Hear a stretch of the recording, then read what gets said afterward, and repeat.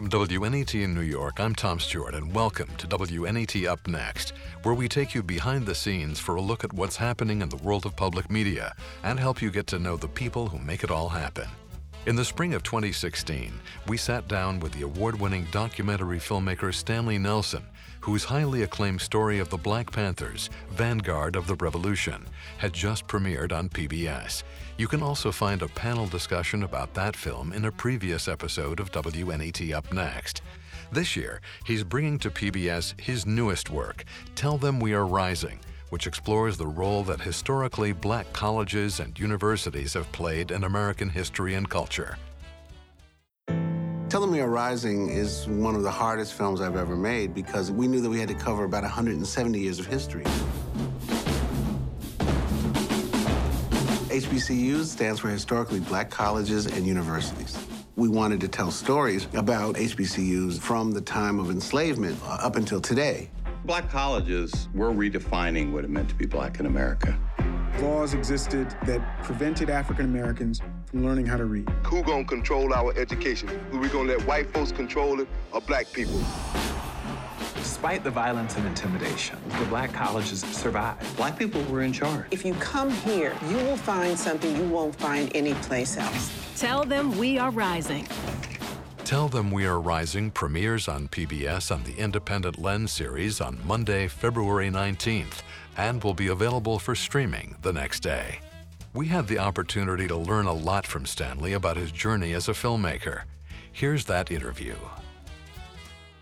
It's my honor to welcome the multiple Peabody Award winner, Emmy Award winner, and recipient of the MacArthur Foundation's grant, not to mention recipient of the National Humanities Medal, Mr. Stanley Nelson. Stanley, thanks so much for joining us here on WNET Up Next. Thanks so much for having me. So first of all, how did it really all begin for you? What drew you to this field? I was bouncing around college. This was in the early 70s, and I was just bouncing around. I knew at that point that if I stayed in college, I wouldn't have to go to Vietnam.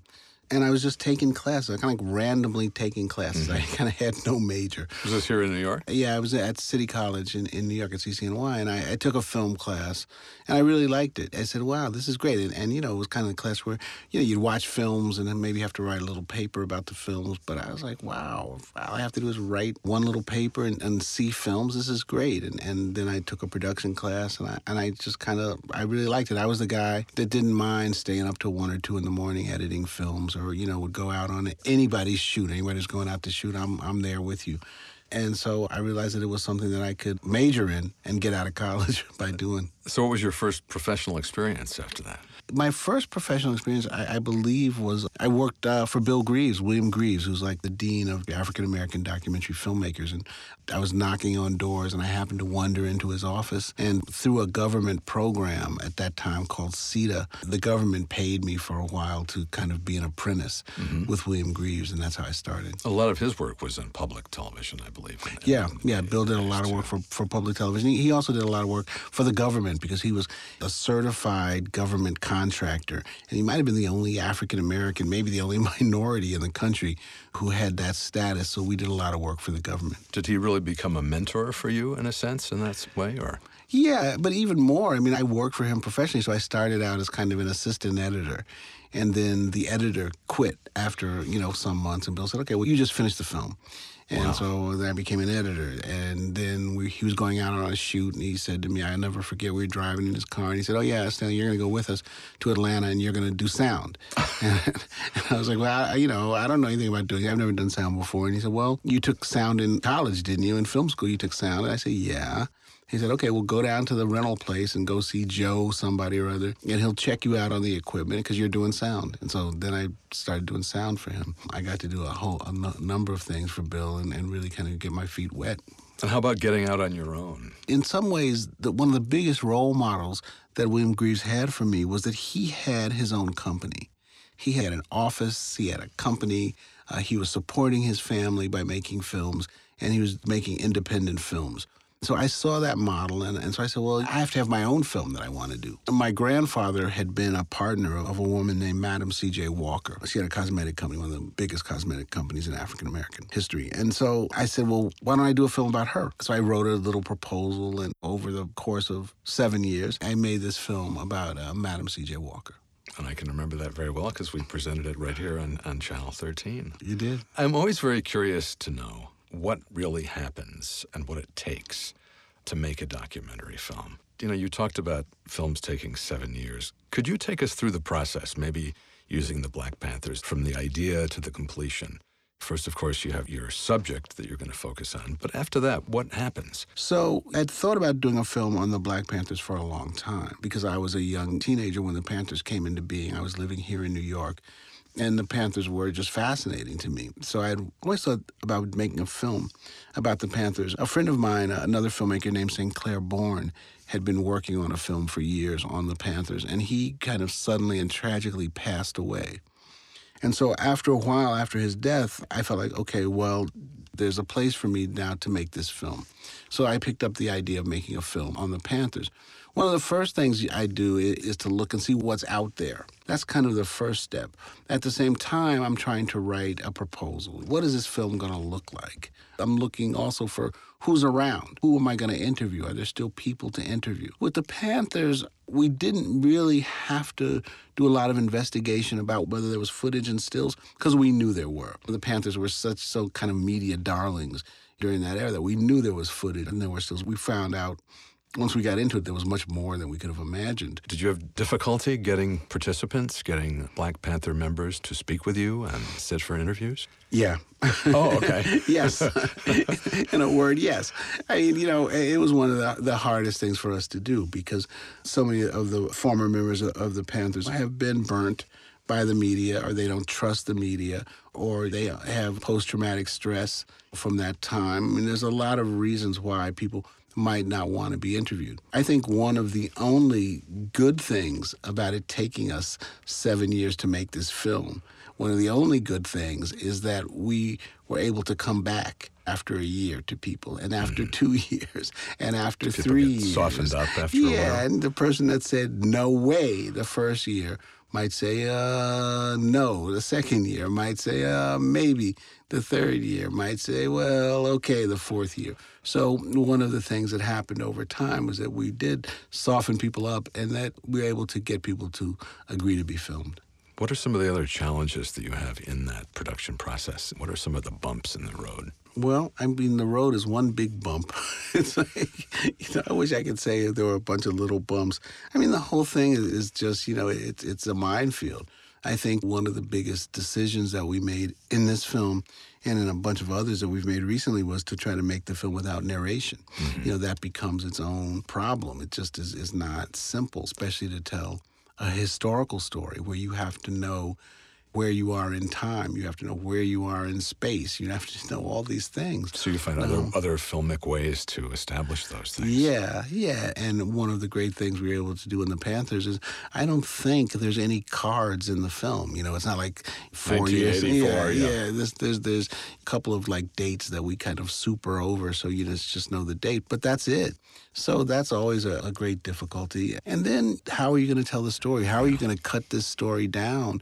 2 hours is a long film, but you're talking about 7 or 8 years. And how do you cut that down to make it a manageable story that also has a through line, a forward momentum that doesn't just seem like a series of vignettes, but how do you tell a story? And that's not something you come up with an outline on day one of where it's going to go. Well, you do, but you throw that out at some point. You know, Right. you do have an outline, but I would say that probably the final film would be 80% different from the outline. So the films take you in directions you hadn't originally thought about when you were starting it out? Yeah. I think people, when you're talking to people, you're doing interviews, they take you into different directions. So the Black Panther film starts out with the story of the blind man and the elephant, you know, and one guy touches the trunk and says it's a snake, and another guy touches the tusk and says it's a spear, and so on. That's how the film begins, with some animation. And that was nowhere in our minds. We were interviewing Erica Huggins, and she told us that story. and said, the Black Panthers are like that story. You can never kind of grasp the whole story because you can only know the part of it you were in. Yeah. So she told us that story out of the blue, and we took it and ran with it. That becomes sort of the organizing principle for what you're doing. Right. And we had no idea, to our great benefit, or the geniuses that we were, that we kind of recognized it and said, okay, let's run with this. Let's take this story. Let's animate it. Let's start with this. Because in some ways, it lets us off the hook. It says, okay, you know, there's no way we can tell you everything. It's not the ultimate. There is no everything. Definitive. Yeah. There is not that. There's, you know, you only can see pieces of this thing. And we're going to show you the pieces. We're going to show you pieces, and then you put the story together. What kinds of things did you learn along the way that you didn't really know about? I learned so much about the Panthers. Some of the things that are just striking in the film are that the Panthers were majority women. By the late 60s, the Panthers were majority women. That's not how we think of the Panthers. We think of the Panthers as these men looking angry. I think that the Panthers had so much white participation in what they were doing and you know, people coming to see their speeches, that they weren't this kind of separate group. They were part of a lot of things that were going on there. J. Edgar Hoover and the FBI not only were central in destroying the Panthers, but documented it. I think that's really important. And I hadn't realized that they had really documented their role. And also that the Panthers were so young. That's something that comes through clearly in the film, that these were basically teenagers. Yeah, but the sense of revolutions are started by young people. Always. Now, when the film was completed, you premiered at Sundance, and since then, prior to it airing on television, you've been all around the country with this film, with screenings and showcases, and that process. I know that comes to part of the community engagement that you do. Right. Well, I think that the Panther film for us was a little bit different from other films because we had a real theatrical release for the film. So after Sundance, we did a bunch of festivals. Typically, a director of the film might go to festivals, 5, 6, 10, who knows, festivals with the film. But what we did with the Panthers that was different was we were released in theaters, and that started with the Film Forum here in New York, in the Village. So Film Forum had the film for 2 weeks. Every night for the 7 o'clock show, I would go. Mm-hmm. Every night for 2 weeks, I went to the Film Forum for the 7 o'clock show and spoke, and we would bring in guests, Black Panthers, some of the lawyers for the Panthers, people who were involved in Black Lives Matter or A Million Hoodies and other groups would come in and speak after the film. We would advertise that we were going to have speakers. We would also have partner groups. So the WNET was one of your partners. WNET was a partner, and WNET would send out the information that they were going to be a partner that night, so they would come. And that really, I think, was instrumental to the success and the launching of the film. Because people turn out, it's sometimes it's kind of strange to me, but people really want to see the director of the film and want to talk about the film and have a chance to engage with the film. So every single night, I would be there. We would talk after the film. I would stand out in the lobby and talk until everybody was gone. But we would constantly say, look, we don't have a lot of money, but tell people. Let people know, and it kind of helps the film to take off. Spread the word. I realized also that you actually started a Kickstarter campaign, and I was sort of surprised because I'm thinking, they're beyond that. They've got funding from everywhere. But tell me how that worked. We raised the money to make the film, and once the film was made and we decided to do a theatrical run, PBS decided that they were going to help, but they had limited funds. They were very, very generous. But we felt that, with more money, we could do more things. We decided to have our first Kickstarter, and this was just for the theatrical release. Mm-hmm. And so we had a month. I think our goal was $50,000, and we raised $63,000, which was great, and it was really helpful because after the first 2 weeks at Film Forum, we then went out to city by city by city across the country. So next week we would go to L.A., then the next week we would go to Boston, then the next week we would go to Chicago, then the next week we would go to Philly and Washington and Baltimore, all over the country. And every Friday and mostly Saturday, too, I would be there. So some of the money went to fly me around and get me to these different cities. What it does is that opening night, that Friday and that Saturday, you fill the theater. Mm-hmm. And now you've got buzz. You got all those people, they can tell all their friends, and now you've got buzz for the film. And you can also go to these cities and do local press. You go to Boston and do local press. You go to Chicago and do local press. Like that, all over the country, and that's what we did. But also, we found that Kickstarter really does something else. It works as a kind of publicity tool.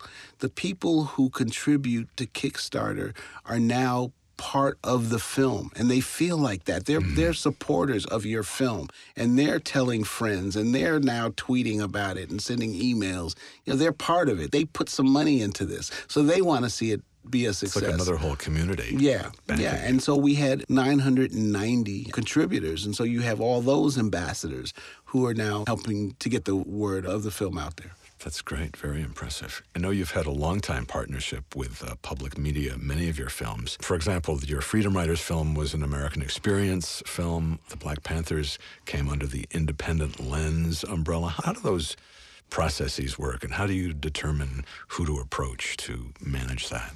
I had a long history with American Experience. What happened was I did the film $2 and a Dream about Madam C.J. Walker, which was a very independent film. So afterwards, because it was a history film, my name was on their map. And so we started talking about possible films.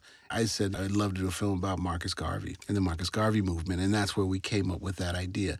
After that, we did a number of films, and they were very successful for them and for me too. So The Murder of Emmett Till and Jonestown and Freedom Riders and Freedom Summer all came through American Experience because I was now a filmmaker that they knew.